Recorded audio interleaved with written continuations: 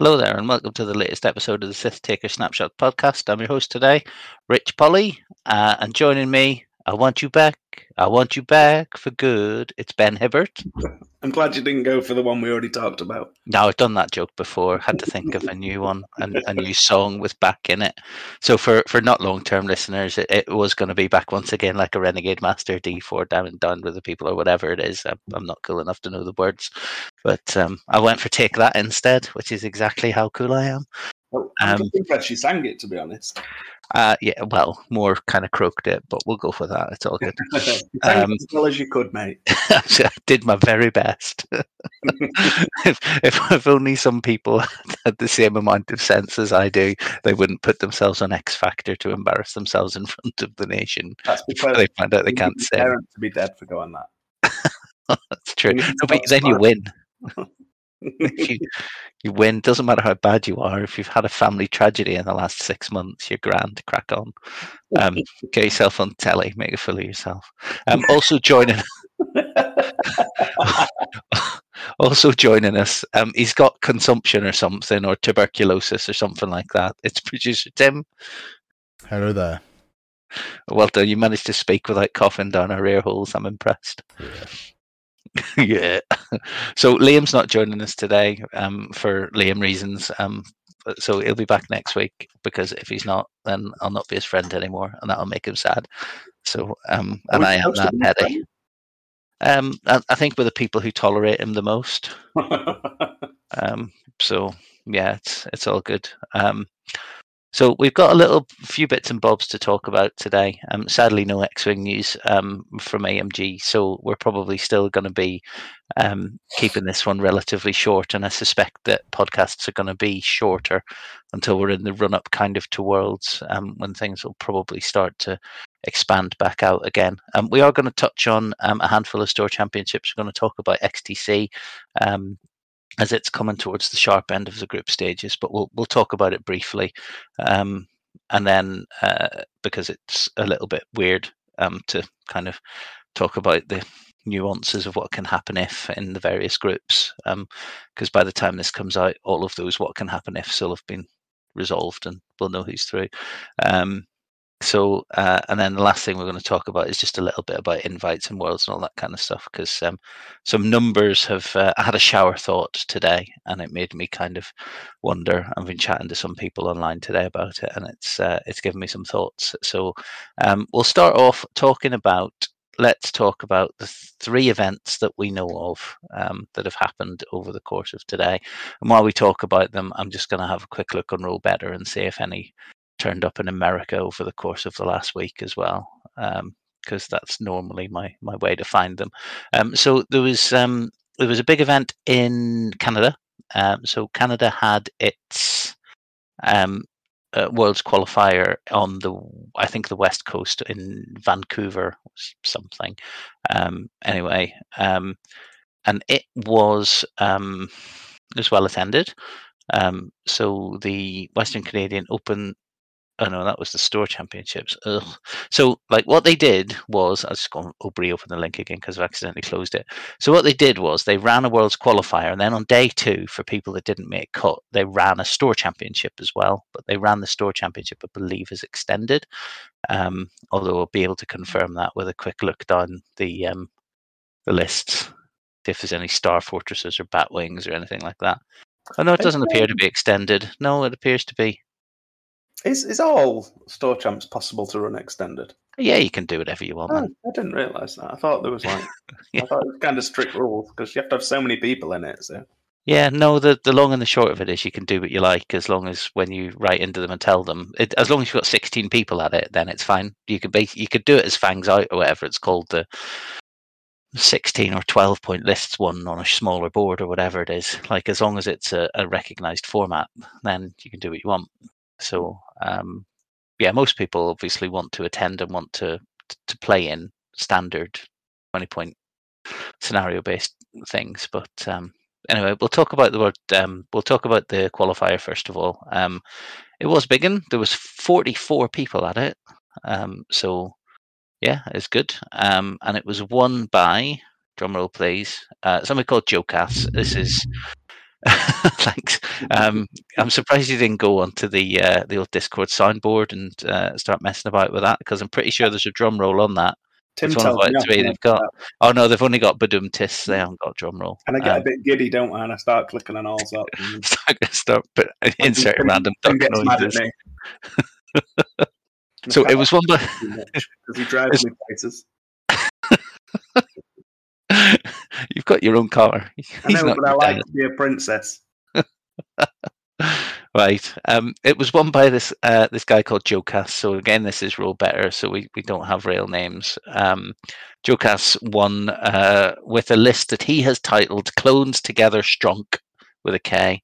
I believe that's some kind of newfangled internet meme kind of thing. But basically, he's used a bunch of Siege of Coruscant arcs. 2 Siege of Coruscant Torrents V19s and Boost in the Z95 with Predator as his upgrade. So Jag, Wolf, Oddball, Kickback, Axe, and Boost. So that is a lot of chewy, punchy, token sharing, reroll giving. Oh no rerolls, no rerolls, no dedicated, but lots of Born for this. So. And then obviously the target lock shenanigans that Jagwolf and Oddball can engage in. I think Axe probably engages in target lock shenanigans as well. What's his ability? After you perform an attack, you can choose a friendly ship with Born for this, and they gain a lock on the defender. So yeah, more target lock shenanigans. So it's all good. And as we said, he wasn't going to attend. Here he is. It's Liam Baker. Hello, mate. Hello. I changed my mind. I was feeling lonely. Liam Reasons disappeared, and I still continue to be your friend. Yeah. But you've dodged me thinking up an entertaining thing to say about you in the introduction, so well done. I mean, I've just saved you the embarrassment, if I'm honest. Right, so because you're late for training, you've got to do 2 laps of the pitch before you can join in with the rest of the team, okay? So we eat 2 baked potatoes. I've already done that. Right, fair enough. So we're just talking about the Canadian Worlds qualifier. We're just looking at the winning list, which is basically just a big old pile of things from the Siege of Coruscant box, plus a Z95 to fill it in. So all clones, 3 4-point arcs. We're starting to see this sort of thing, though, in that faction. I just wish there was one Jedi in there. I'd like that. Let it work in my head canon then. Yeah, I mean, you could take one of the arcs out and put Anakin in as a 4-pointer in a Zeta. But you know, obviously the thing with this list is just that everything is shared with everybody. Oh yeah, you know? I can see why you wouldn't, but yeah, just be nice for my little headcanon. Yeah, I mean, just looking at it, Kickback has got Kickback is his only gun that really isn't like powerful, because Axe has got barrage rockets, and yeah, so Axe has got barrage rockets, Booster's got Predator, and it really, as a 2-pointer, is there to run objectives in 2 of the 4 scenarios. And then you've got the arcs who can basically joust across the front of anything other than probably 5 T70s. And even then, it can be a close run thing depending on the engagement. So, yeah, looks good. It's but it made carrying the cards around easy, didn't it? Just smashing them down all day. Yeah. What you got? I've got these 5 big cards, and then these 2 little cards. Yeah. And if you lose his Predator for Boost, it probably doesn't really matter, like, because he's not really going to use it. Just carry 6 cards around with you all day; it'll be grand.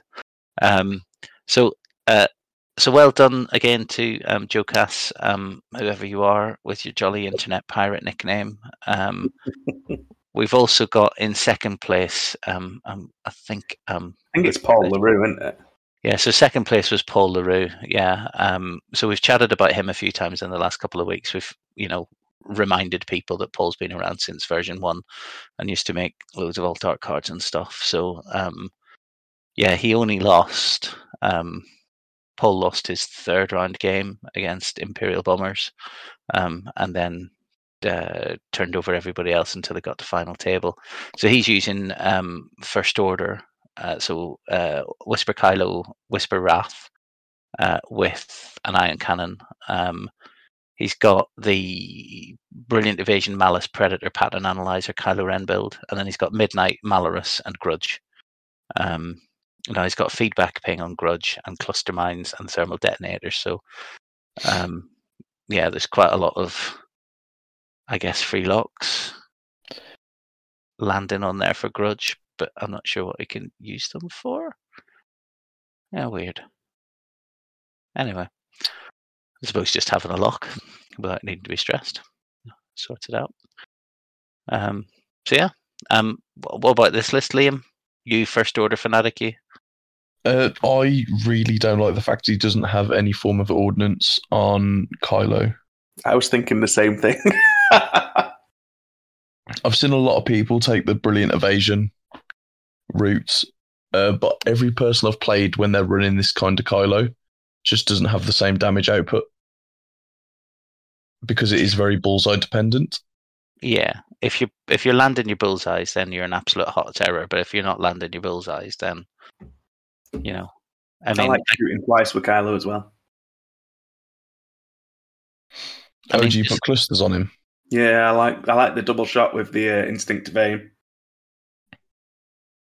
But I like having optics on mine. Yeah, that's fair. I quite like that build. I'd prefer having concussion and sensor scramblers because it means you can just get into a position where you can just terrorize someone. Yeah. So I like both of them, if I'm honest with you. That's just the one I've been playing with at the moment. Okay, I'm just looking at cut, right? The cut to top 8. There is no Han Solos in top 8. The first Han Solo is at 12th. And then there is a hot mess of Han Solos in kind of the 3 and 3 bracket. So it was 6 days. It was a 6-round Swiss. And there's a hot mess of people who've gone 3 and 3 or worse, flying Han. Although that said, evolution of the meta, though, aren't you? The top cut will be there. It'll have a plan what to do with Han. Yeah. So the top finishing Rebel list was somebody called Blue Tricycle. So Rebel Salad Seas is Sabine Wren with Lone Wolf, Boudica with Beskar, Mando Optics, Predator, Luke Skywalker, Battle of Yavin, Hera with Magpulse and Hopeful, and Fen Rao, Rebel Fen with Beskar, Predator, and Crackshot. So you're basically trading Han out for another 2 different ships. So you're taking away your double shot at I6 and you're replacing it with a potential double shot at I4, and then Hera doing some token sharing as well. So it's a bit of a homogenization of a number of different non-Han lists, or even actually the pieces that you sometimes see with Han. Take all of the ancillary pieces without Han. Similar to what I flew at the Element Store Championships, but different. I didn't have Hera in the A-Wing. I had Keo and Wedge and a few other things. But I mean, it looks like a very interesting list because it hits hard, it doesn't die easily, and it doesn't contain a Falcon. So, I don't know. Do you think it is just that people have started to strategize for Han or know how to deal with it? Or just that they've rejected Han as a choice in Western canon? I think some people are probably getting bored of it. Some people know people are taking against it. I mean, it's still one of those ships where it is difficult to tech against, and you do have to have a full game plan for it. And I think there may be people who just seem to be grinding results out against Han, and people know this, so they've opted to take something different or a different variation. Mm-hmm. I mean, if you look through the entire event, there isn't a lot of Han anyway. Yeah, it's not prevalent at all in this list. In so this just event. Going through it, I think the first, as in the lowest finishing Han is 40th. Yeah, 40th out of 44. And then it's 25th. Yeah. So that's 2, and then we've got 21st, 3, 4, think it's 5. 5. Yeah. 5 hands in a 44-person event. I do genuinely think people are getting bored of it. Yeah, but no Resistance Falcons either. That's the other thing to say. So there's no Rays, no Pose. I think there's one Scum Lando a little bit further down. Yeah. But yeah, I mean, once again, like this is something that always strikes me when we get into the point where we're talking about lists and the meta a lot, is that you can take whatever you want, you can fly whatever you want, but ultimately, there's going to be as many people flying the busted lists and not winning the event and possibly not winning a game or only winning 1 or 2 games than there is going to be up towards the top of it. So, just looking at this, we can see lists that notionally are incredibly strong that have finished kind of at the bottom. The player that went 1 and 5 was flying 2 Arcs, Anakin, and 2 N1s, which is probably Rick and Padme or something like that.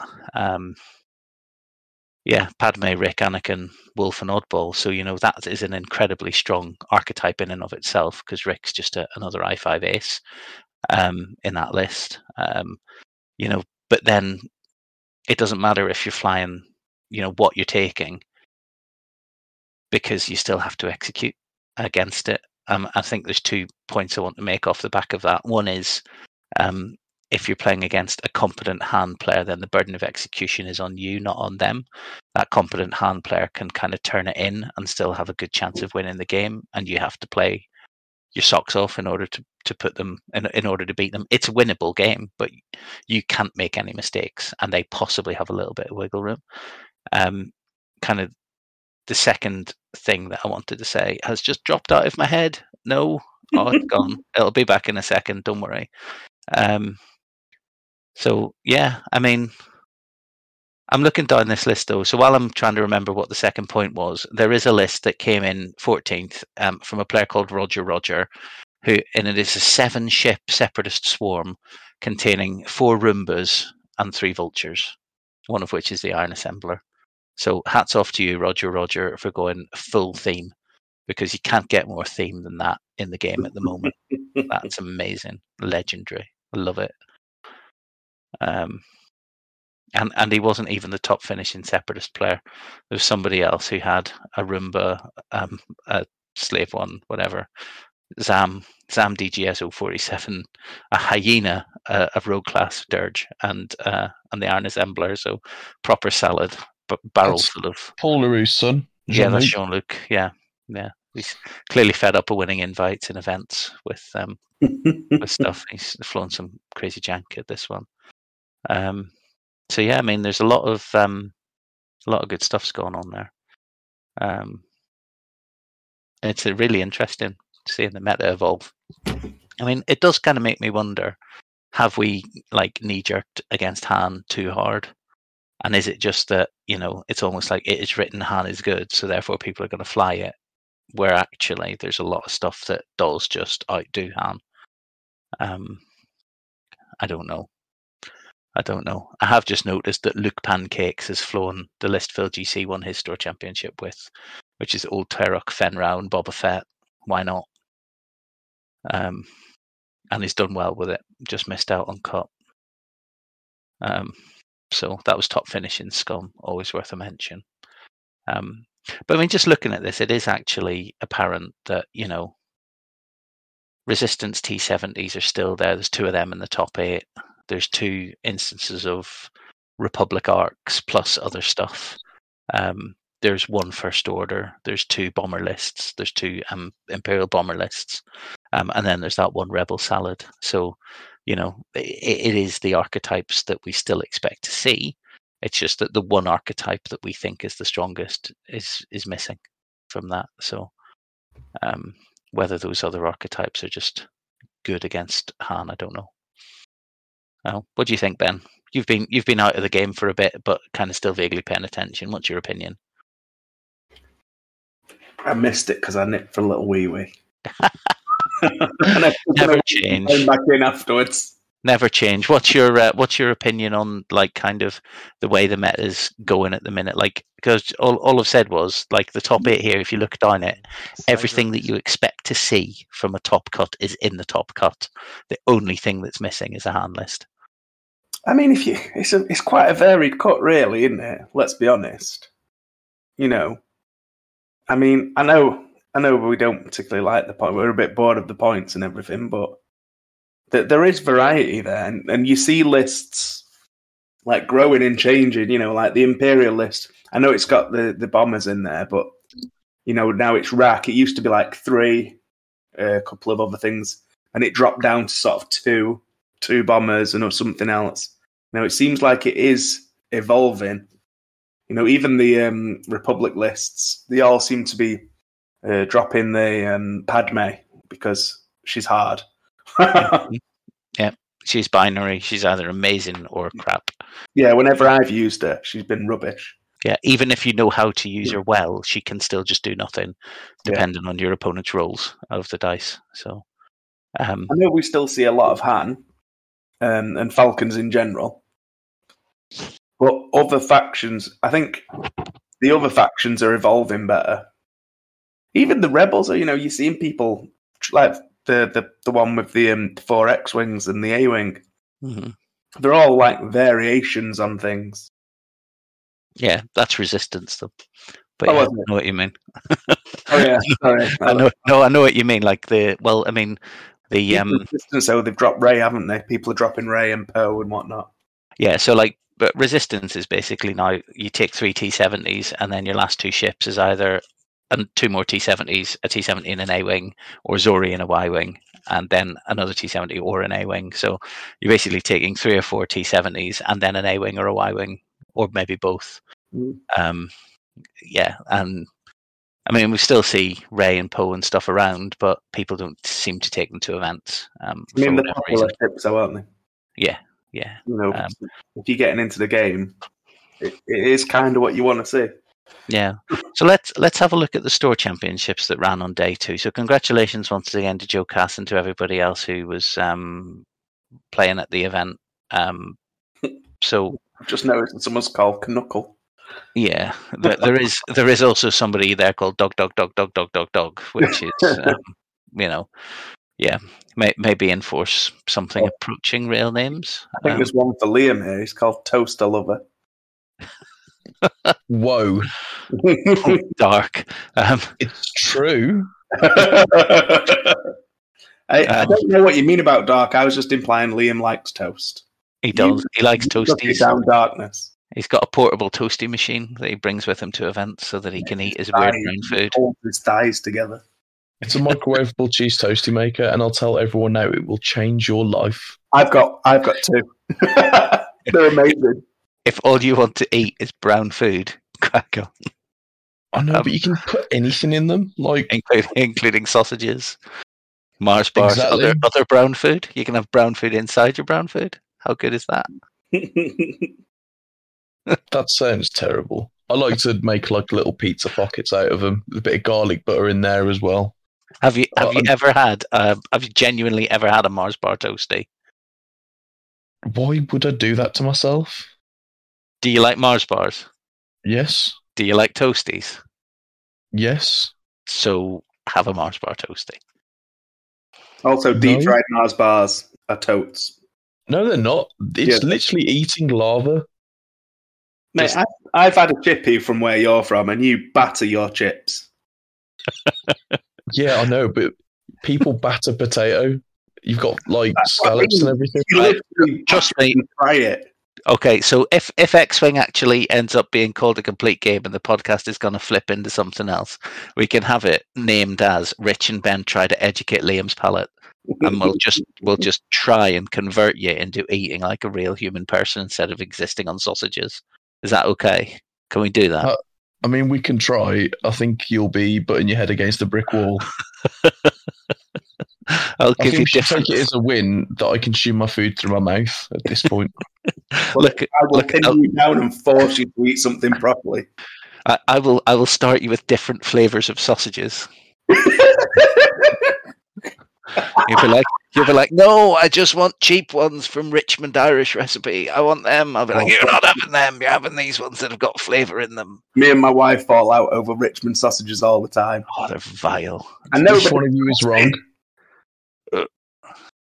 My favourite sausage is Bratwurst. Okay. That is a brilliant sausage. Should you get the microwave ones from Aldi? So we should No. we should upset some of our German listeners. I was on a work trip. I was in Munich or somewhere, and being British, I was like in a hotel, and they were like, "Yeah, it's a cooked breakfast, whatever." I was like, just went down to do the typical thing of eating about 4.5 million calories. Yeah, You've got a lot of body weight. So I went down and I filled up my plate with the normal stuff, and I went along, and there was this white sausage, and I was like, "Oh, that looks interesting, white sausage." Never had it. I'll give it a try. Don't know what it is. Did you eat the skin? I ate the skin. Yeah.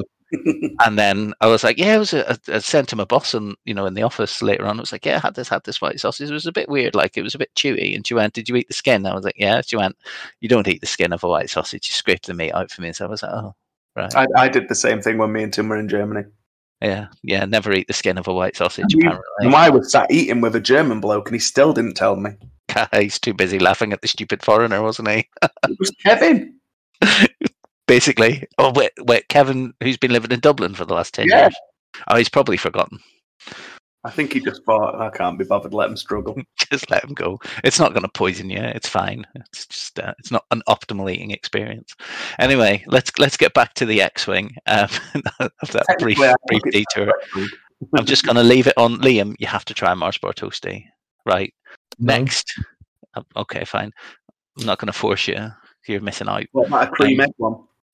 So No. there was a 43-player store championship that fired on the Sunday of the British Columbian World Qualifier. So it was won by Andros, who I know off of the internet. Is it Andrew Oler? It's Andrew Oler. Yeah. Okay. So I just didn't want to get the name wrong. So he won using Scum and Villainy, which is amazing. So let's just talk about that for a bit.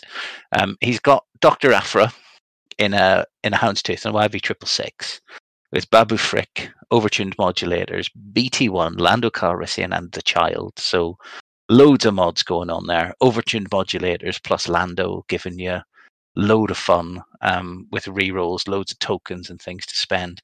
The Child is giving you focus and basically focus mods. If people shoot you, great. I'll have my focus mods back. Babu Frick allowing you to minimize the impact of that terrible dial and any strain that you might get from overtuned modulators if it's going to be an opportunity to have it. And BT1 just to push some crits through.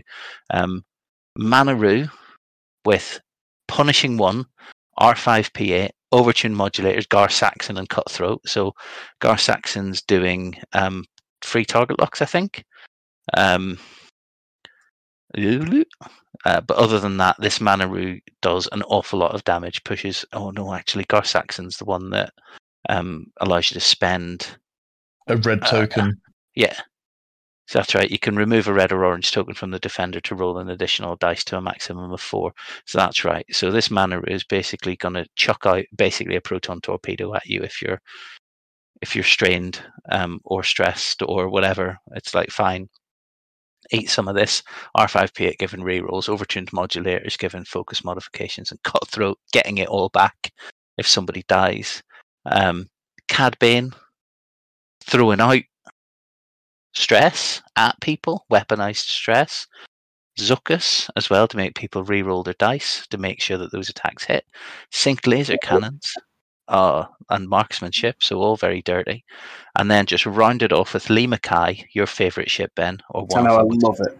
Plasma Torps and R4B11, which is the one that allows you to shoot your own ship. Probably because it's free. While you perform an attack, you may remove... Oh, no, it's not. No, this is one. While you perform an attack, you can remove a red or orange token from the defender to reroll any number of defense dice. That's good. Yeah, so you can take a token off them to reroll their defense dice or force them to reroll their defense dice. Lee Mackay is just such a good value piece. Yeah. Just a so massive Plasma Torps. distraction. Yeah, Plasma Torps, and you've got to point at her, or she's basically pushing 3 hits through into shielded things every round. Double modded as well. Reroll, yeah, double modded unless you're looking at her. You have to send a ship to deal with Lima, while everybody else goes and plays with the rest of the list. Rounding out the list with Bosk and a Headhunter, who can interestingly dock. Yeah, because they've got Houndstooth. Yeah, so you can dock Bosk if you wanted to into the Houndstooth. He can't because he hasn't got the Nash Tap pup. I don't think it says anything about that. I think it just says dock a Z95. Yeah, Houndstooth is just dock a Z95. Nash to Pup is just a cheap Z95 that you can dock. The Nash to Pup one gets the abilities that it comes off, whereas the Bosk doesn't. Yeah. Oh yeah, that's right. Ignore me. And you have to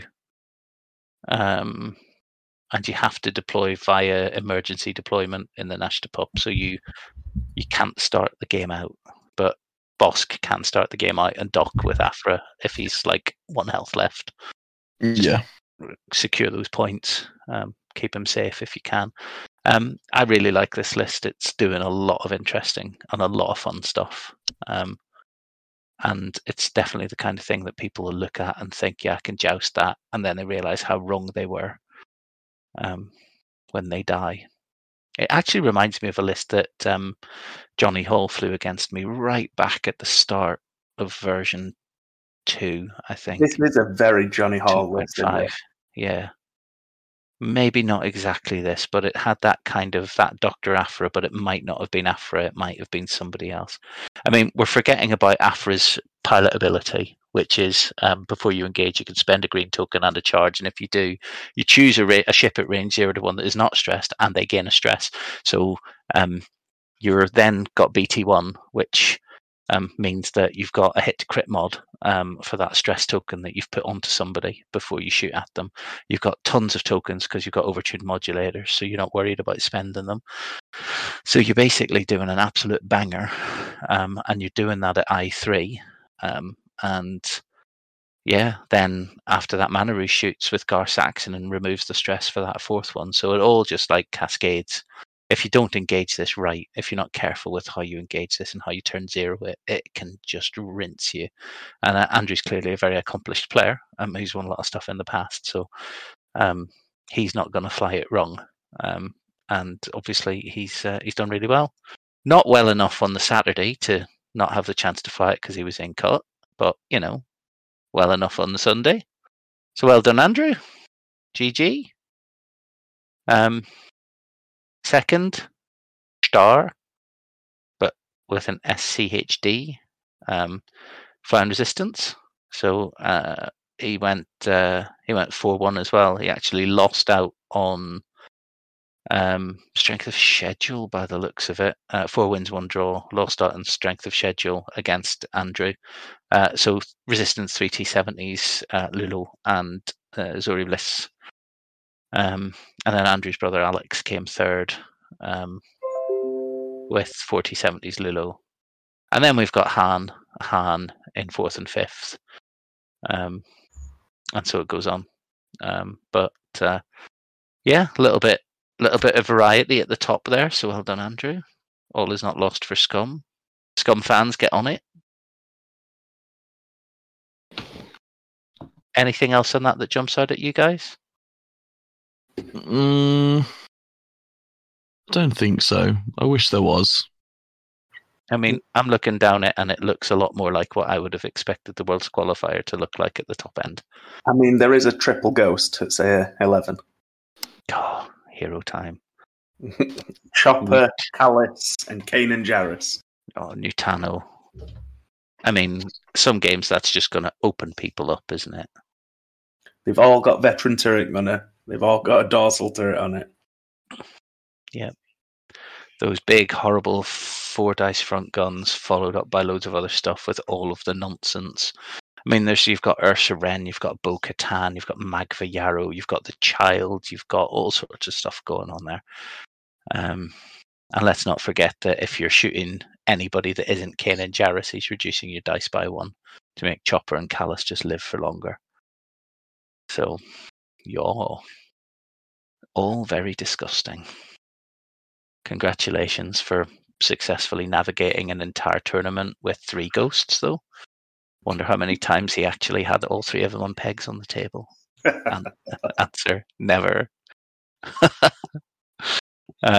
Okay, that's the Western Canadian Store Open Store Championship. So, well done again to Andrew for bringing home the win on that one. So the other one that we've got to talk about. Oh, there's 2 actually we need to talk about. We've got Cornish Nationals. So this was run by Tin Squadron down in the south somewhere. Truro, apparently, in Tableshop Workshop, which looked like a really cool venue from some of the pictures. It had a really neat, like kind of decorated like a castle kind of vibe. Like they said, all the rooms were differently themed and stuff. So, yeah, it's pretty cool. Pretty cool. Yeah, it did look cool. So, congratulations to Chris Burnett for winning. He used Han with Luke, Gavin Darklighter in an E-Wing, and Keel Venzi. So what does Han need? What do you give the boy who's got everything? How's about free crits when you shoot at stuff? And 2 sets of double modded proton torpedoes. So yeah, this event was extended quite deliberately. So and we'll come to some of the stuff that came out of that. But yeah, Chris's one with an E-Wing, which are always good ships. That amazing kind of chassis. And that chassis built-in ability in it. It's just crazy. Yeah. It's like, I'm going to put target locks on 2 of your ships, and if you come anywhere near me, they're eating a proton torpedo. That's just going to happen. Yeah. And there's extra crits on everybody shooting at things because that's his ability, and it's really good. So yeah, I like that. I just want to very briefly mention Mark Smith, who was top of Swiss. So he flew Veni, which you all know is basically my favorite ship in the game, but we can't use it anymore. Pour one out because they've wrecked her. Absolutely annihilated loadout, and all of the cool stuff we used to be able to do, we can't do anymore. But what Mark's done is he's turned Veni just into a gunship. So we've lost pattern analyzer, so there's none of the weird stopping and still getting loads of focuses, and there's none of the cool 3-bank stuff and seismics and trajectory simulators and all that stuff. What we do have is Perceptive Co-Pilot, Veteran Turret Gunner, an Agile Gunner, ion bombs, and an electronic baffle to help to deal with that stress. You've also got an M9G8 toting Eloasti who's going to be locking that Veni so that those Veteran Turret Gunner double taps are double modded. You've got Poe and a Falcon with Ray as gunner and trick shot, and also swarm tactics. And then you've got Chorus Capellum, who is the I-1 Y-Wing, who, when he engages, steals green tokens off targets in range 1. So you've got Poe flying along with Chorus beside him, swarm tactics, Chorus up, he steals tokens. Veni double taps the thing, Poe shoots the thing, Chorus shoots the thing. Eloasti is just rooting around at the back, just absolutely grand, being an I-5 X-Wing, and just trying his best not to look like a target, I guess. I love this list. Genuinely love it. And he's gone 4-0 in Swiss. Gone through the cut, but lost out to... I think he lost out to Chris on the cut rounds. Let me just check. Yeah, cut round 1. Yeah. Oh no, he lost out to Sean. So Sean Oakley beat him in top cut. Chris beat Rich Greenaway in top cut, and then Chris beat Sean. So it was this big tin off on the final table. I mean, if you're going to play extended, you might as well go all in and use some absolute nonsense rather than just using an existing list. Or tweak a list that was already good and make it better. And And a brief mention for a friend of the podcast, Ryan Coyle, who has made our trophy for the Sith Taker Open, who managed to snag his invite. So he came 5th in Swiss, and the invite passed down to him. So congratulations to Ryan for getting his invite. He's been working hard to get one. So he used a traditional, hand list. He didn't. He has Han, Lando, Wedge, and Keo. So very much not traditional at all. Bit of stuff like K2SO. Liking it. It's all good. Cool. Cornish Nationals. What do you think then? What do you think this extended event has brought us? I'm still a big fan of extended, I don't think. Like, I like extended, but it feels like the only factions that really profit from the additional things are Scum, Imperials, and Rebels. Because I don't think anyone in their right mind would take an Upsilon anymore. Oh yeah, they're terrible. Didn't you fly one, Rich? I did, yeah, it was terrible. I just wanted to point that out. Yeah, genuinely terrible.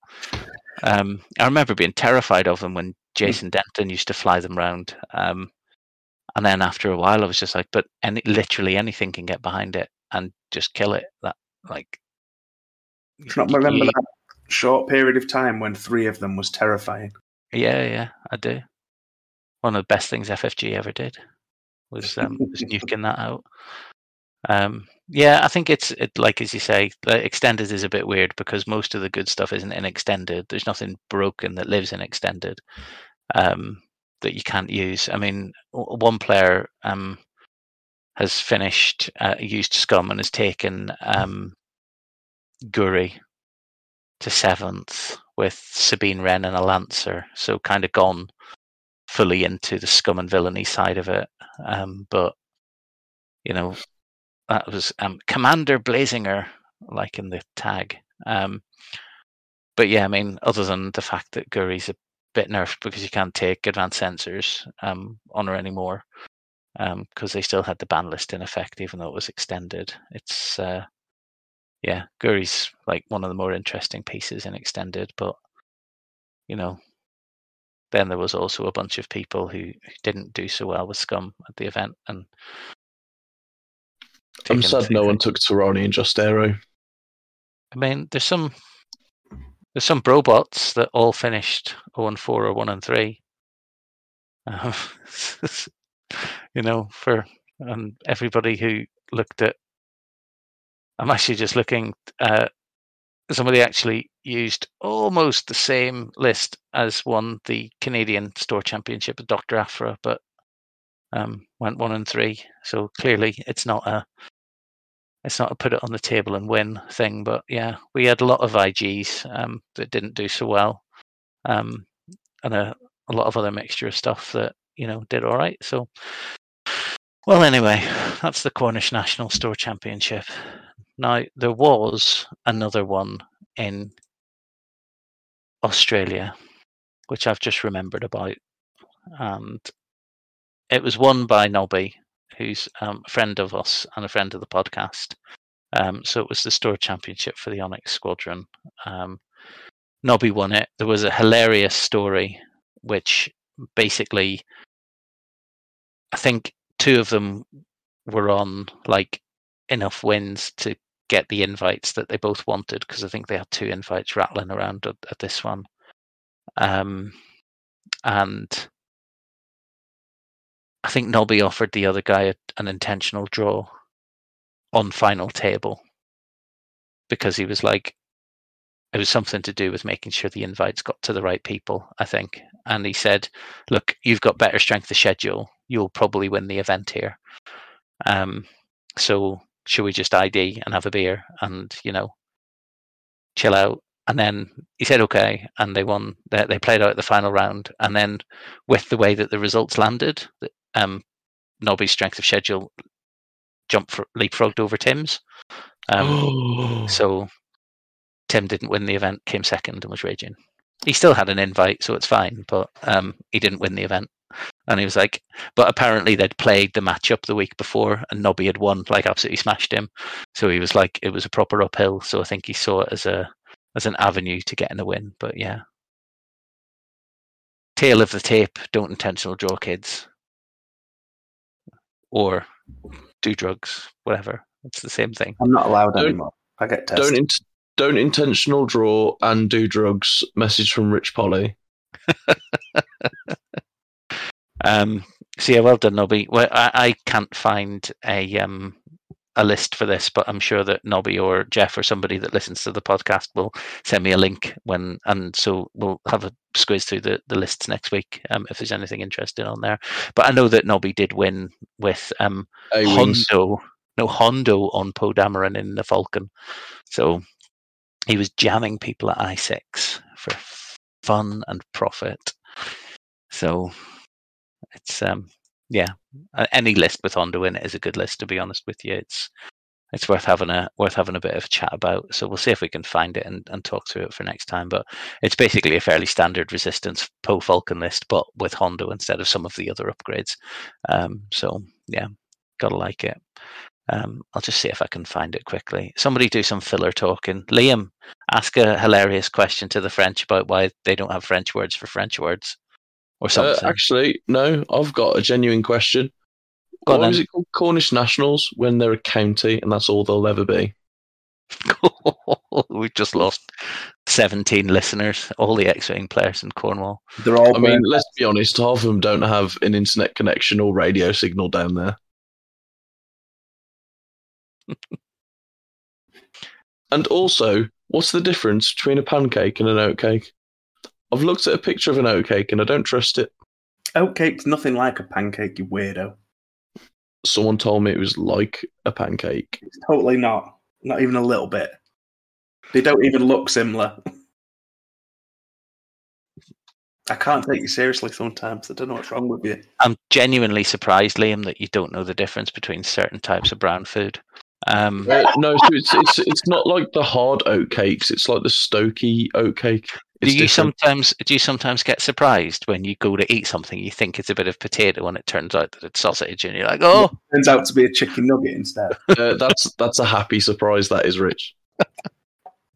Right, I've put a link up. I've put a link up in. And he just ordered a sharing platter of chicken goujons. It's like a starter meal, but he just had that as his main, and he just chomped that down. Sounds good. I've put a link up to the Australian Store Championships in chat, by the way. So, Nobby won with Temin, Elo, Niendum, and then Poe with Trickshot, Hondo, Engine Upgrade, Ray Gunner, and Ray Falcon title. So, strip all of the ancillary stuff that you sometimes put on Poe and just shove Hondo on there. You've still got decent mods with Ray Gunner. So if you get to do jamming and coordinating, why not? You can do. He's also got seen the list not be faced round one. Darth Vader and seven TIE fighters. Yeah, that's pretty cool. I actually want to go back to the thing and see how that Darth Vader and 7 TIE fighters did. There was actually 2 instances of that list. And they both finished a lot of ships for your money there. Yeah, they both finished on 2 wins. One with a draw. One got 2 wins, 2 draws, 1 loss. I think that's the order. Yeah, 2 wins, 2 draws, 1 loss. One got 2 wins, 1 draw, and 2 losses. So maybe something there. So there was 33 players at this Onyx Store Champ. So the Logic Dump, Novi just leapfrogged him. He had the 2 decimators, not 2 decimators. He had Rack and a decimator. He had Feroff and a Reaper with Ruthless and 000, and then the 3 bombers. So Tomax, Bren, Deathfire, and Major Rhymer with Saturation, Salvo Barrage Rockets, and Ion Bombs. I think he's taken the standard loadout or the starter pack loadout, Tomax and Deathfire. So they've got that true grit, Ion Bombs, Plasma Torps, Connornets stuff going on. Both incredibly good lists that I quite like the look of, to be honest with you. Hilarious story. In third place was Khan, actor, the villain, apparently, Khan. So he came these were the guys who got four wins and 1 loss and didn't get to top 2 because of aforementioned intentional draw. But he was flying separatists, so he has Zam-Wesel, DGS 47 in a Roomba with Hondo and stabilizers, General Grievous with Afterburners, Impervium 1, marksmanship, Solus 1, and then Dirge with proton bombs, proton cannons, and marksmanship. So quite a lot of filth going on in that list as well. There's a lot of nastiness happening in that. Notorious double tapping Zam-Wesels. Where, yeah, well, Zam used to be, it was fine, like, don't be afraid of the double tap because it's probably unmodded. And now he's got a Notorious. So you shoot him, he Notorious you, and then double taps you. So, yeah, it's nasty. With Perceptive Copilot as well. All sorts of things going on there. Actor builds rude lists, though. That's the thing we've got to remember. So yeah. Actually just spotted something in 5th place. Casey. A dash in the wild and not doing terribly. So Dash, Battle of Yavin Luke, Sabine Wren in a TIE Fighter, and Chopper in a Ghost. So you are trading. So this is basically the list that Dale and a few other people used, but trading Han out for Dash. Right? Yeah. Yes. Yeah. So building Dash with Trick Shot, Magva Yarrow, Rigged Cargo Chute, Contraband Cybernetics, Ablative Plating, and Outrider. Makes him old Dash for like 2 turns. Yep, which is all you need, really. And tries to say to you, if you're going to shoot me, then this 4 dice attack is going to be double modded. Or potentially 5 dice attack is going to be double modded with a Duke on it if you've got a Trick Shot going on. So don't shoot at me and shoot at those things over there instead while I float around throwing out 4 dice bangers at you. Yeah? Seems pretty good. Oh, I got him, by the way. I had it because it was my birthday the other week. One arrived in the post. I was like, I'm not spending my own money on that, but if my brother wants to spend his money on it and send it me, that's fine. So I've got the box sitting next to me. I genuinely haven't opened the front bit. I've opened the back and taken the 2 cards out. I'm like, that's all I need. Oh, it makes me sad knowing that they're going to be looking at the volume sales of that unit and going, why is nobody buying things? It's because we already own it. Oh, sad face. Right. Okay. So that's Australia. So well done, Nobby. It always impresses me that they play upside down. Yeah. How do they stop the ships from falling off the table? You have to say it. We can't talk about Australia and not say it. It's no fun. Yeah, they also play in the future, which is unfair because they know what's going to happen before you do. All right, we're going to talk about something now. I did some maths today, which is a bit of a struggle, but I managed it. So I was thinking, because we're going to Worlds, me and Tim are definitely going to Worlds, and Liam might be, Ben might be, other people definitely are. Neither Tim nor I, at the time of recording, have got a Worlds qualifier invite thing for various reasons, mostly to do with sucking out of the events that I've gone to that they've had them on the table, or even when I did well, just not doing quite well enough. So I was kind of thinking it's fine because I'm going to go over. They've said there's going to be a last chance qualifier. It'll be okay because I'll get to go. I'll get to play. Right. There's been no announcements about this, so this is all speculative. But I thought to myself, back of a fag packet, how many invites have been out in the wild, right? So that I can find on Roll Better, there have been 118 store championships in America, right? We know that there are more to come. We know that some stores got more than one, and we found out this week that a store is using a Worlds invite as first prize for a league that it is going to be running for the local players. So rather than running a store championship, they're running a short league, and then the winner of the league is going to take the invite, which is nice. You know, we know that some of them got 3. We know that one of the places had them on the. Which is nice. Yeah, we know this. Well, I can hear myself back. What went on there? I don't know. I think Ben got confused. Okay. So we also know that some stores in America had multiples and had them on the shelf, and were actually selling them before they realized what they were. So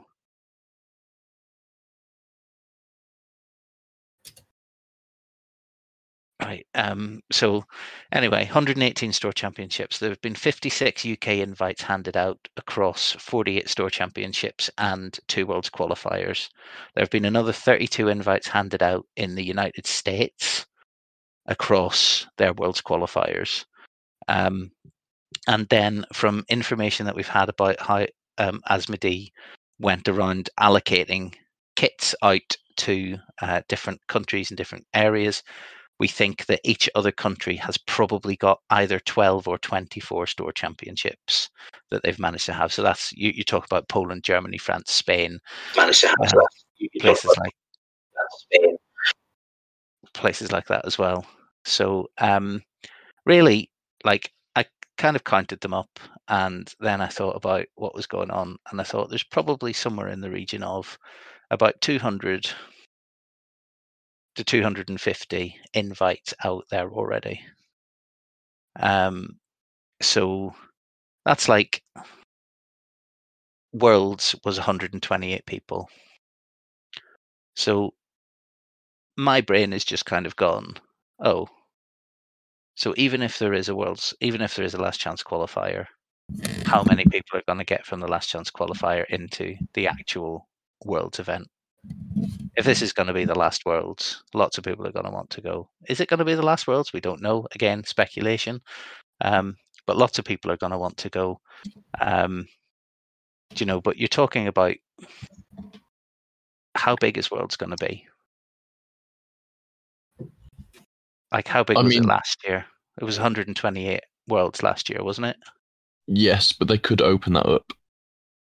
But they could. But Adepticon has got a fixed amount of gaming space. AMG will have some of that gaming space, some part of it, absolutely. But they've also, as Tim's just put in chat, announced Marvel Crisis Protocol has a new OP. So they're going to be maining that.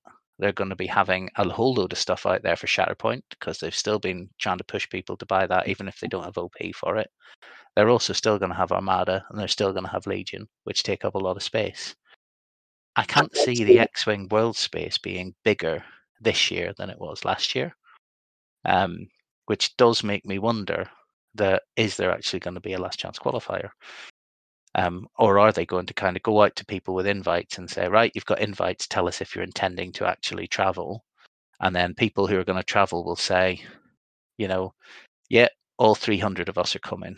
There's 300 invites and we're all going to be there. And they just go, oh no, because now what we need to do is we need to run 2 flights of Swiss. We need to do this differently. You know, there's probably ways that they can do it. They have said that they are going to try and do a last chance qualifier, but there's nothing being committed to.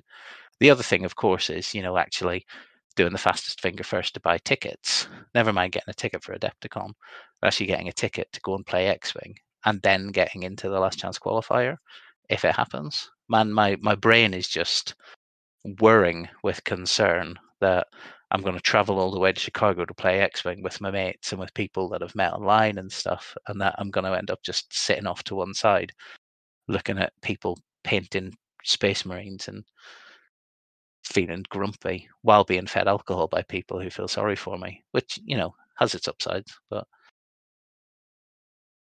I mean, there's not much for you guys to input to that other than go, oh, I'm sure it'll be fine, in a kind of placating kind of a, you'll be all right. Buy a Blood Bowl ticket just in case, which is what I'll probably do. Yeah, so I had a look.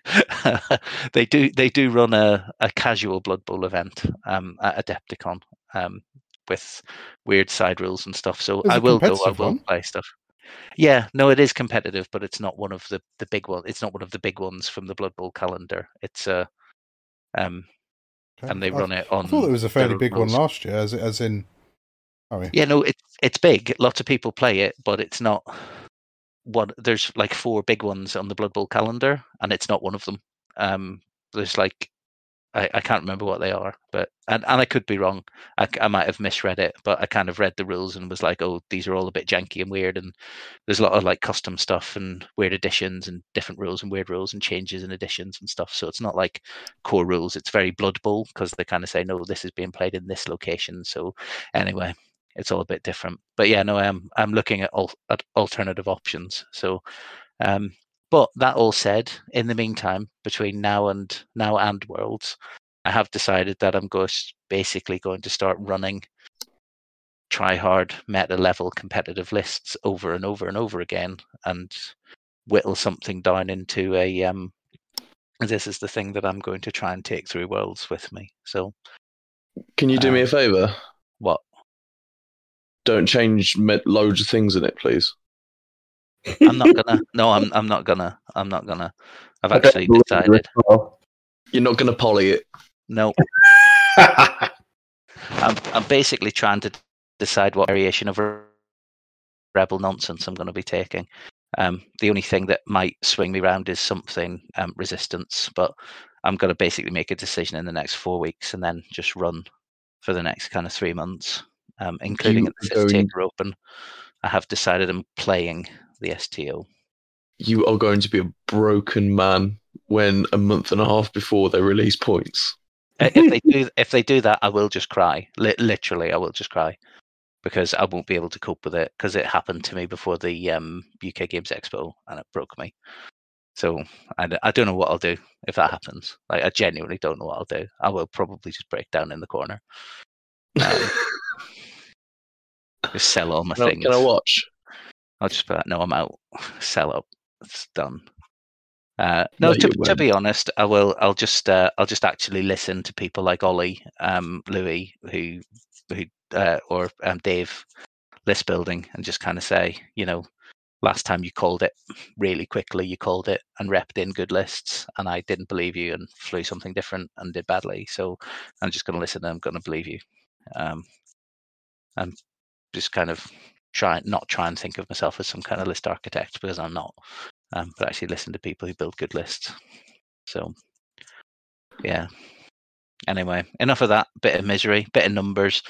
I just wish that there was more of a plan and better communication, back to the theme, better communication about what's happening with Worlds, because, you know, if we're sinking the best part of £1,000 and it's not just myself and Tim, there's 4 at least people from the Sith Takers who have basically said we want to go to Worlds and we want to go and play, and we're going without invites, and we've already booked hotel and flights. So, you know, we just now are in a state where we just don't know what's going to happen. So communication could be better. Definitely. Yeah, it feels like AMG is like just a 10-person studio, but like 9 of those people are just secretly meerkats in a long coat. So, like, we know, and we've been told from multiple different sources, so we're not leaking anything here, that when AMG was handed the Star Wars games from FFG by Asmodee, they were a 5-person studio who made MCP, and that was it. And then they got handed enough resource to put 1 person on it, which was Plummer, and that was it. So basically, somebody quite inexperienced in terms of game design took over what is quite a high-value IP. But I mean, the other thing is that with basically Star Wars has run out. We've run out, leaving aside the ships that we talked about a few weeks ago when Sam was on. Star Wars has like it's run out of ships that people want to put in and want to buy, right? You know, you can't say, oh, we're going to release the Millennium Falcon and everybody go, oh, amazing, Millennium Falcon. It hasn't got that upsurge anymore. You know, the stuff that they sell, the stuff that they're making and putting on shelves, we're not buying. Like, I haven't bought Clone Z95s. I haven't bought the starter packs. I haven't bought a bomber. There's a load of the recent stuff that I just haven't bought because it's uninspiring.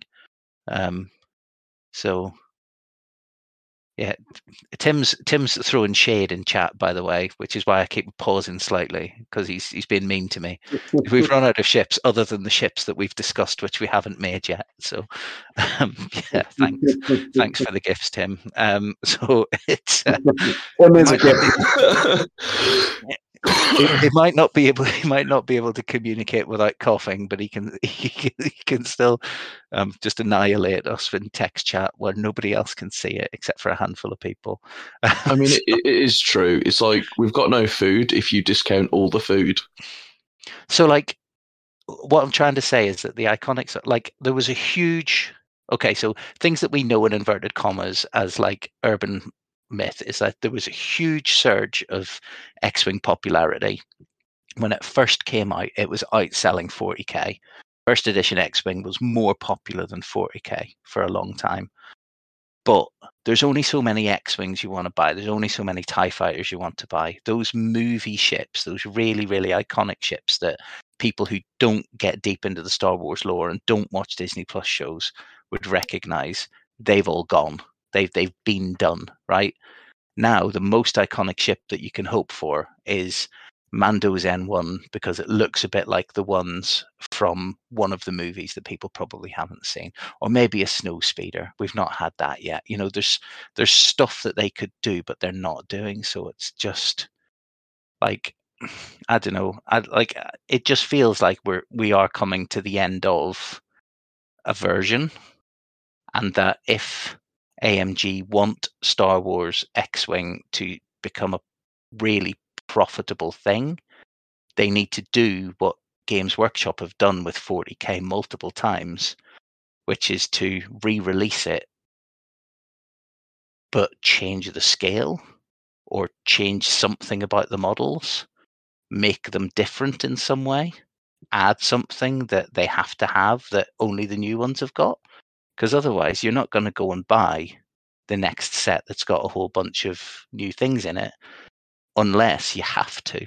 Like, you know, if you change the scale from 28mm to 35mm or from 35mm to 40mm, then fine, you go and buy it if you want to stay it. And you might lose a load of players, but you might get a whole bunch of new players. Because I guess the final point to this is that they've made a bunch of changes to the game to make it, or purportedly to make it more welcoming for new people, so that they can play the game more easily, make it more accessible to new players.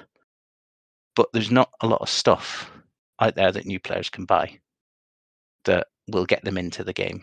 So you buy a faction starter set, it's okay, it's got a lot of the stuff in it, that's cool. But then you still can't get a lot of other stuff. It's very expensive then to buy in unless you go aftermarket. So like, there's also nothing to pull new players into the game system, if that makes sense. Like, so even if they did want to get in, there's nothing really like driving new players into the game. So yeah, I don't know what I'm trying to say. I'm just trying to say, like, I hope that there's something that they're going to announce at Adepticon that's going to be legendary. Either that, or, you know, we're going to get points, or Endor's going to get dropped, which they spoiled last year, or something, gunboats, which they spoiled last year as well, but we haven't seen anything of. But yeah, anyway, any of you want to say something on that? I'll chip in quickly, just because obviously I've been having a few digs at you with the gifts and stuff. But digs, pun intended. Yeah.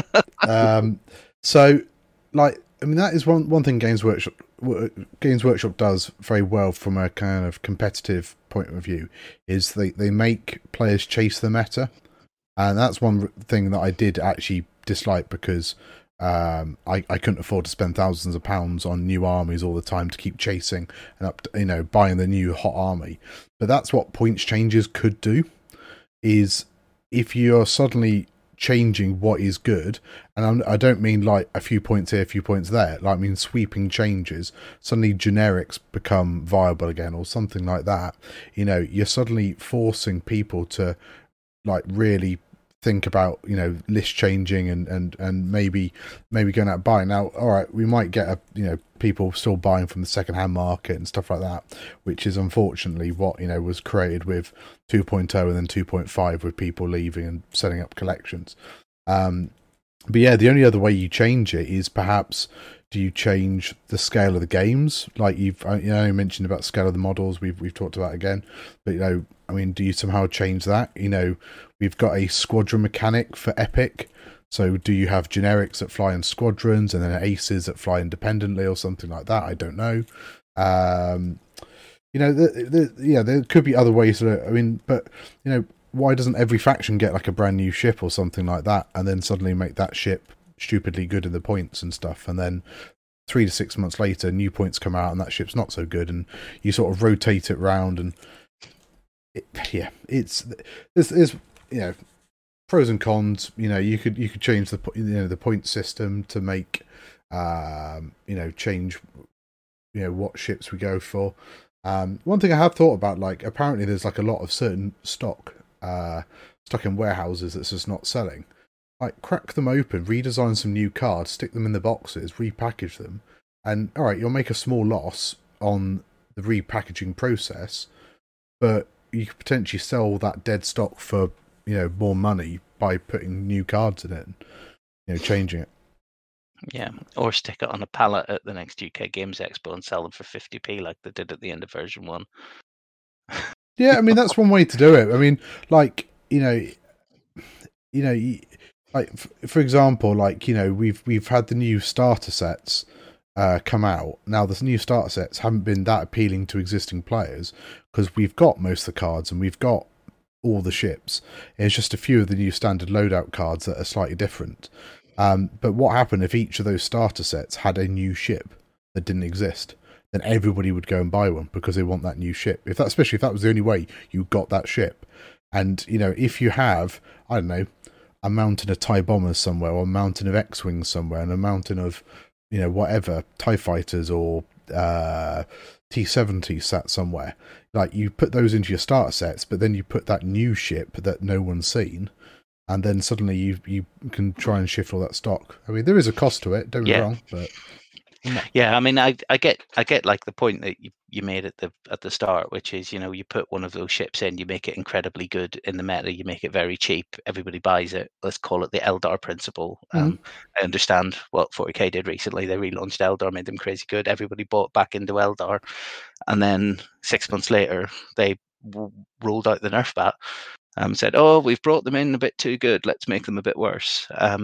I mean, the thing is, it comes down to resource availability. AMG have already said that they don't want to be locking themselves into a regular point cycle, that they'll change things if they feel that they need changing. And I get that, but if it's just a case, if your business model suddenly says, well, we want to do this to cycle through new product to get that selling, and all it needs you to do is write a new PDF every 6 months with some points changes, I mean, I don't think that seems like a huge amount of effort, especially... Pay me 40k a year and I'll do it. Well, I mean, I this is it. It's all very easy for us to sit here and say this, but yeah. Yeah, it's a difficult thing, because ultimately, as hobbyists, we know the stuff that we want to see, right? So we want to see new content. We want to see it regularly curated. That's all got a capability and capacity. He says using words, but that's got stuff that AMG need to be able to do and need to have the will to do. And they also have commercial pressures where they actually have to sell product, because if they make, 3,000 units of a thing, because that's how many they think they're going to sell, based on wherever they get their information from, and only 400 actually get bought, and they've got 2,500 units sitting in a warehouse somewhere, they look at that and go, well, that's not been profitable, so the next time we make something, that same thing's going to happen. So the problem is, though, you have to do some analysis. I mean, you don't have to, but surely you need to try and understand why that's not sold. Yeah. And that's it. Like, if the reason you're not doing any more core sets is because you're not happy with the way the Rebel and Imperials, have sold, then reach out to the community, and you could do it discreetly. You could speak to certain individuals you trust or whatever, and try and gauge why they didn't sell. I mean, I don't know how they sold. Whether or not they were over under expectation. I imagine under, but I don't know. I mean, I did try and get one from Element, and they had sold out. So, yeah, it's hard to tell what is working, what's not working. Yeah, and I think this is the thing. Like, we don't know about their commercial numbers. We don't know what their method is. But one of the things we know that happened about store kits, for example, is that they went out to the stores pre-Worlds and said, if OP was going to happen, would you be interested? And a bunch of stores said yes. And so they got some kits and they sent them out to the UK. And then when they arrived out in the stores that had ordered them, it was post-Worlds, and there was a huge amount of hype, and a bunch of other stores were like, well, we want one, why did we not get one? This isn't fair, we don't want one. And they said, well, you didn't ask for one. So they scraped around, they found some more invites. If they do ships on that same kind of model, where they say, we're going to make, I don't know, Mando's M1, you've got 2 weeks to tell us how many you want to order.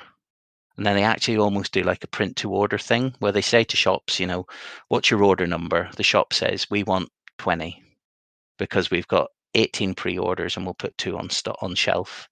So then they get sent 20 because 20 get printed for them, or created for them, however they do it, because then you don't end up with the dead stock, but you end up with smaller runs. The problem with that then is that you end up with new players not able to get access to ships, because the only way to get it is to be in when the pre-order happens, or to have a store that's big enough to carry stock. So we're lucky. We've said this multiple times. Element's big enough that it'll carry stock of everything because it's got a big web store. But a lot of people and a lot of friendly local gaming stores don't have the shelf space to carry X-Wing because it takes up too much room on the shelf. You can get 20 grand's worth of profit a month out of one box of Magic the Gathering cards that takes up about 6 inches square. To get that much profit out of X-Wing in a month, you would need to basically fill a warehouse with it and sell it constantly. So there's like a bunch of different factors, I think, that roll into what's going on with X-Wing at the moment. And I don't know what the solution is. I'm not clever enough to try and figure out a solution. And even if I did figure one out, I don't have the ego to think that I could push it in. But yeah, it's complicated as to why it's not shifting, as to why the player numbers have dropped off. There's so many different factors, and I think it begins and ends with business decisions that are being made by, I think, probably Asmodee. I don't even think these are AMG decisions. I think Asmodee are making business decisions, and AMG are trying their best, which is frustrating for us because we just see them not doing the stuff that we would expect them to do, because we're used to playing a game that's been run by FFG with a group of like 30 something people working on X-Wing. We're expecting more from AMG than they're able to give, but they're not being honest, or open, probably is a better word than honest. They're not being open about what they can and can't do. So yeah, as I said, complicated commercial nonsense. I'm sure that some people know some more than we do, but sadly, we just get to sit here on a Monday night and make stuff up as we go along. Bit of waffling on. Let's go. Right, that's enough of that anyway. Unless anybody else wants to chip in with anything. No. Nah, Saddened you all into sadness. Excellent. correct. I mean, just wrapping it up. I genuinely hope from the very bottom of my heart, with all the depth of my being, that X-Wing continues to thrive. As AMG said a couple of years ago when they first launched 2.5, they want it to thrive, not survive. And I really genuinely hope that X-Wing thrives. I just want to see how they're going to do that. And if I have to wait to Adepticon to see what happens, if we get nothing between now and Adepticon, which is now 3.5 months away, so it is close, or getting closer, then we have to wait. We go there, we see what's happening. And hey, positive note, if I don't get a ticket for the last chance qualifier to play an X-Wing, I'll get to sit in all the panels and do live updates onto the Facebook page. So there you go. Have a bit of fun with that. Right. Shall we talk about briefly XTC? Because we said this was going to be a short one, and we've run for an hour and a quarter, mostly of me bemoaning things. Yeah, you've been on your old soliloquy again, haven't you? I'm sorry, everybody. Genuinely sorry, but this was in my head.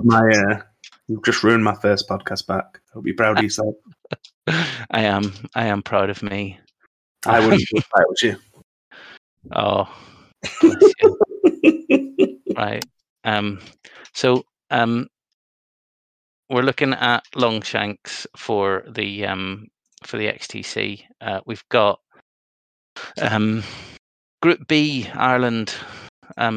It was swinging and in the balance. I'm happy to report that Ireland have, I think, now probably qualified.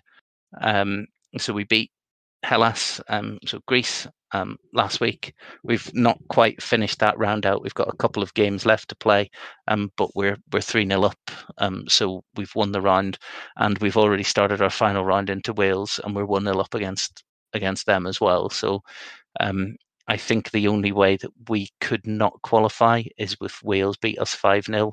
And we lost. If we beat Greece 3-2, and we lost 5-0 to Wales, then we wouldn't have qualified. But because we've already taken one win off Wales and we've got 3-0 against Greece, then I think we're guaranteed to qualify now. He says with slight hesitation, thinking that if Greece win the last two and Wales beat us 4-1, that is closer than I'd like it to be. But so it's probably going to be us in Colombia coming out of Group B, which is, I'll be honest, the most boring of them, because all of the other ones are much, much, much more exciting. Tim, what's going on in Team England at the minute? Well, so the final round was always going to be England qualifies if Australia win or England win. And currently, I lost the first game versus Hungary, and Akhtar Khan, I think, put something about a nice relaxing last round, and Australia are currently trailing Brazil 1-2. So we either need Australia to win, or bear in mind we've still got 4 games to play. So we've got some good matchups. So as long as we can all we need is a 3-2 or a win. We don't need it. Doesn't need to be a pretty win, and then we go through in second. Because it doesn't actually matter if you finish first or second. So yeah, but at the moment it looks very tight. I mean, I suppose the other thing is if it's on individual wins as well. I mean, I suppose Brazil probably would still get it, wouldn't they? Yeah. Don't know. I mean, Australia should still beat Brazil. He's having a relaxing final round because they've already qualified. Because they've got 4 wins already, haven't they? Or 3 wins. 3 wins. Yeah, so they haven't quite already guaranteed qualification. They have, because if they lose to Brazil, they finish on 3-1, and then Brazil can't jump them. Only we can jump them. Right. Okay. Yeah. Yeah. Okay. So it is interesting, but I have faith in the rest of the English team. Shouldn't have lost to Australia. That's the crux of it. I've not been following it very closely this year. Well, I mean, Group D is spicy, which is what we kind of called the Group of Death, which was USA, US Islands, Poland, Spain, Serbia, Mexico. I believe Spain beat USA 3-2 in round 4. Yeah, that's right. Yeah. So that's now going. Just crashed. So a bit of excitement. Just. Yeah, so that's now okay. So the final round in Group D, it basically comes down to Poland versus USA, and whoever wins that game progresses. Unless Spain lose to Mexico. What does that do to that then? Because Spain are 3-1, Poland are 3-1, USA are 3-1. If Spain lose to Mexico, then Poland and USA could notionally progress based on depending on how many game wins they get out of it. So there's all sorts of potential extrapolations of stuff. Yeah. So if Poland win, they are through. Yes. If USA win, they are through. I think USA can still progress if they lose. Poland, looking at their individual wins, probably don't progress. So Poland, if they want any chance of progressing, have to win. But USA could lose and still progress. Yeah. If Mexico wins. But if Spain beats Mexico and Poland beats USA, then USA would be out. But yeah, I mean that was a very tight group. Like Serbia and US Islands have both got some really good players. And yeah, such a tough group. Yeah, they do. They do. We'll just briefly touch on Group A. I think Group A is locked in. I don't think anybody else can catch up. So from my notes that I put in, I think the other day, so Germany are definitely through, and I think it probably comes down to the New Zealand-Philippines matchup. Yeah, so Netherlands have jumped with a win, but Netherlands, Philippines, and Switzerland are all 1 win and 2 losses. Switzerland are 3 losses. They're out. They've finished now. They're done for the tournament. They're not playing in the last round. Netherlands are playing Germany. You would expect Germany to win that. Then New Zealand play Philippines. But New Zealand have already got 2 wins and 1 loss, where Philippines have got 1 win and 2 losses. So it could end up being 2-2 for both of them, and it'll come down to game wins at that point. That's it. Germany are through, and in theory, New Zealand, Netherlands, or Philippines could all progress. Yeah. Yeah, I mean, if Netherlands beat Germany, then because they've got the draw, haven't they? Yeah. So Netherlands could still progress if they win. In fact, if they win, they progress. Actually, no, because New Zealand. Oh, yeah, because it all comes down to New Zealand as well. So again, I mean, the second place is really tight in that group. Yeah, so if New Zealand win, they progress. If Philippines beat New Zealand, then it comes down to game wins between the Philippines, Netherlands, and New Zealand. And I can't be bothered to go back and look at all the game wins for them. I mean, for stuff like that, it's only really the teams that are playing that care about it, that detail. I think for the rest of us, we just wait for the results. I mean, it doesn't really matter. Yeah, there's also a lot of stuff like the challenge isn't fully up to date where I'm looking. So a lot of the games aren't in because it gets updated a couple of times a week. Yeah, I just look on the long shanks. It's just easier. Yeah. Okay, Group D we've talked about. But let's talk about the Pirates then, Liam. France, Pirates, Canada, Czech Republic, Norway, South Africa. South Africa are out. Norway are out. Czech Republic are out. They've all got 3 losses. Now Canada have got 3 wins and 1 loss.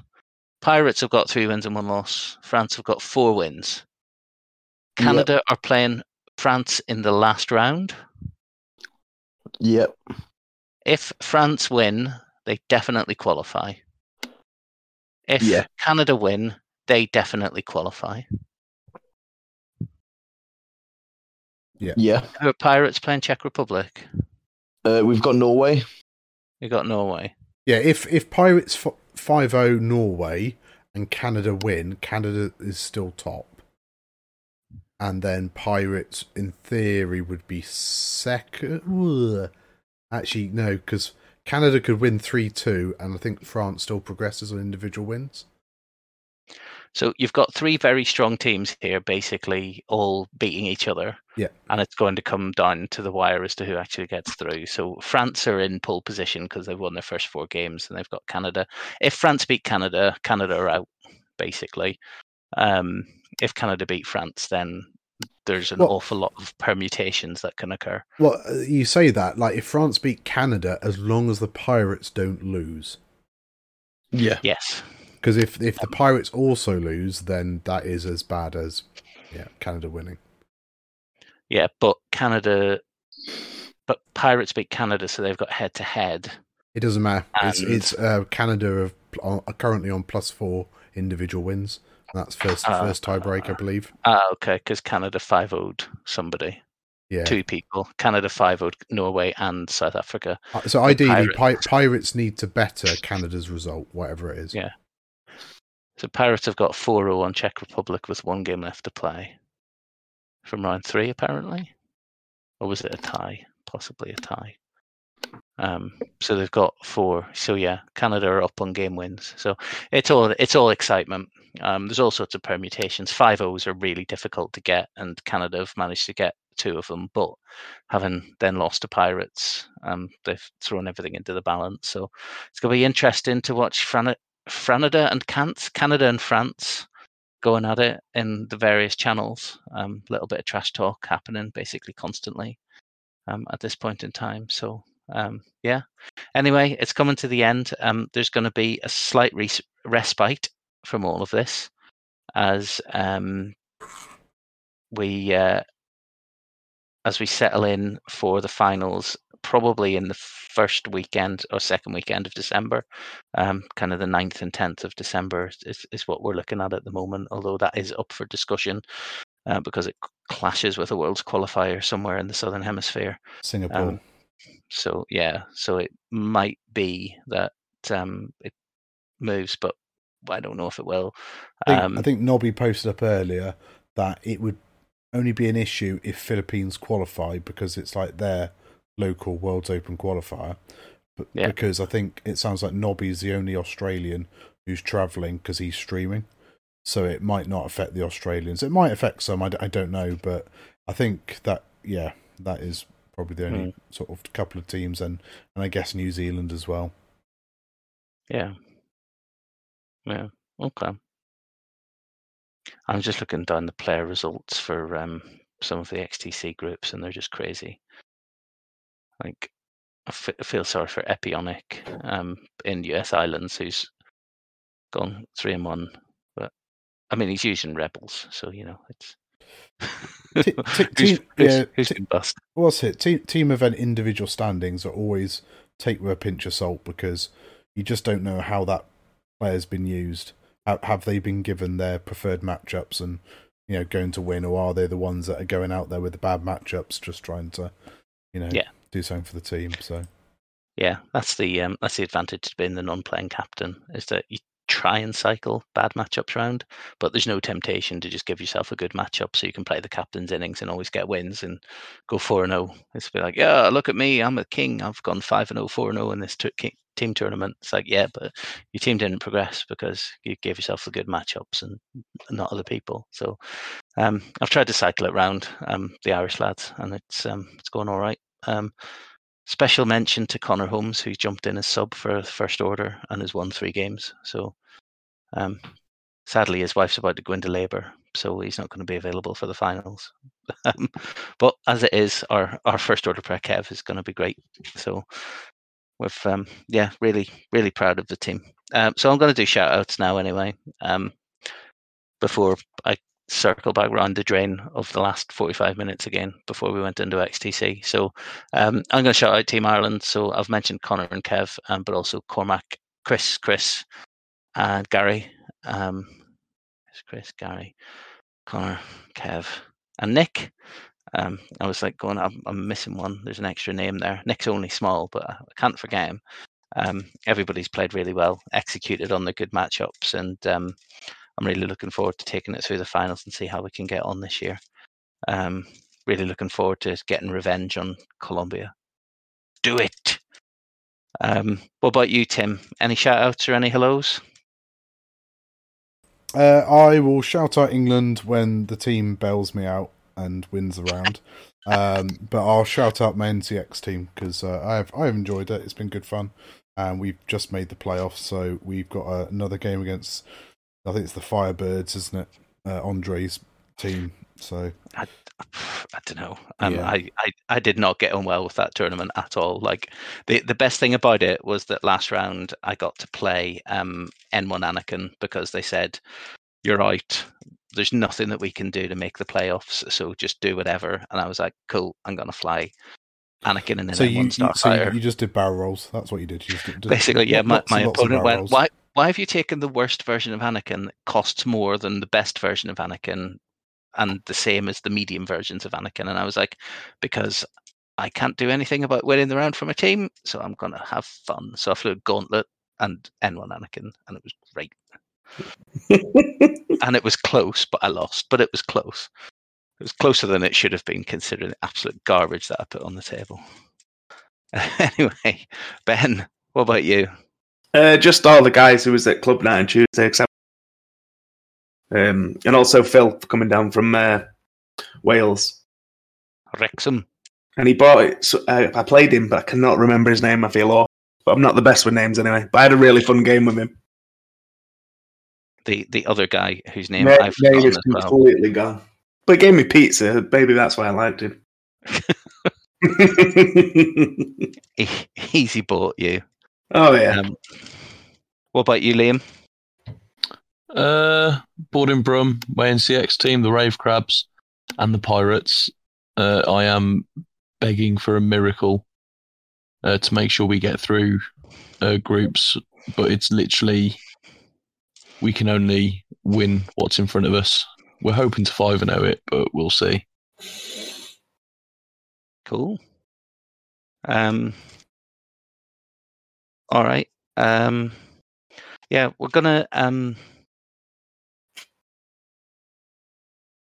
Oh no, my brain's just gone blank, and I still haven't remembered that thing I forgot earlier. Was it you were going to give me £5?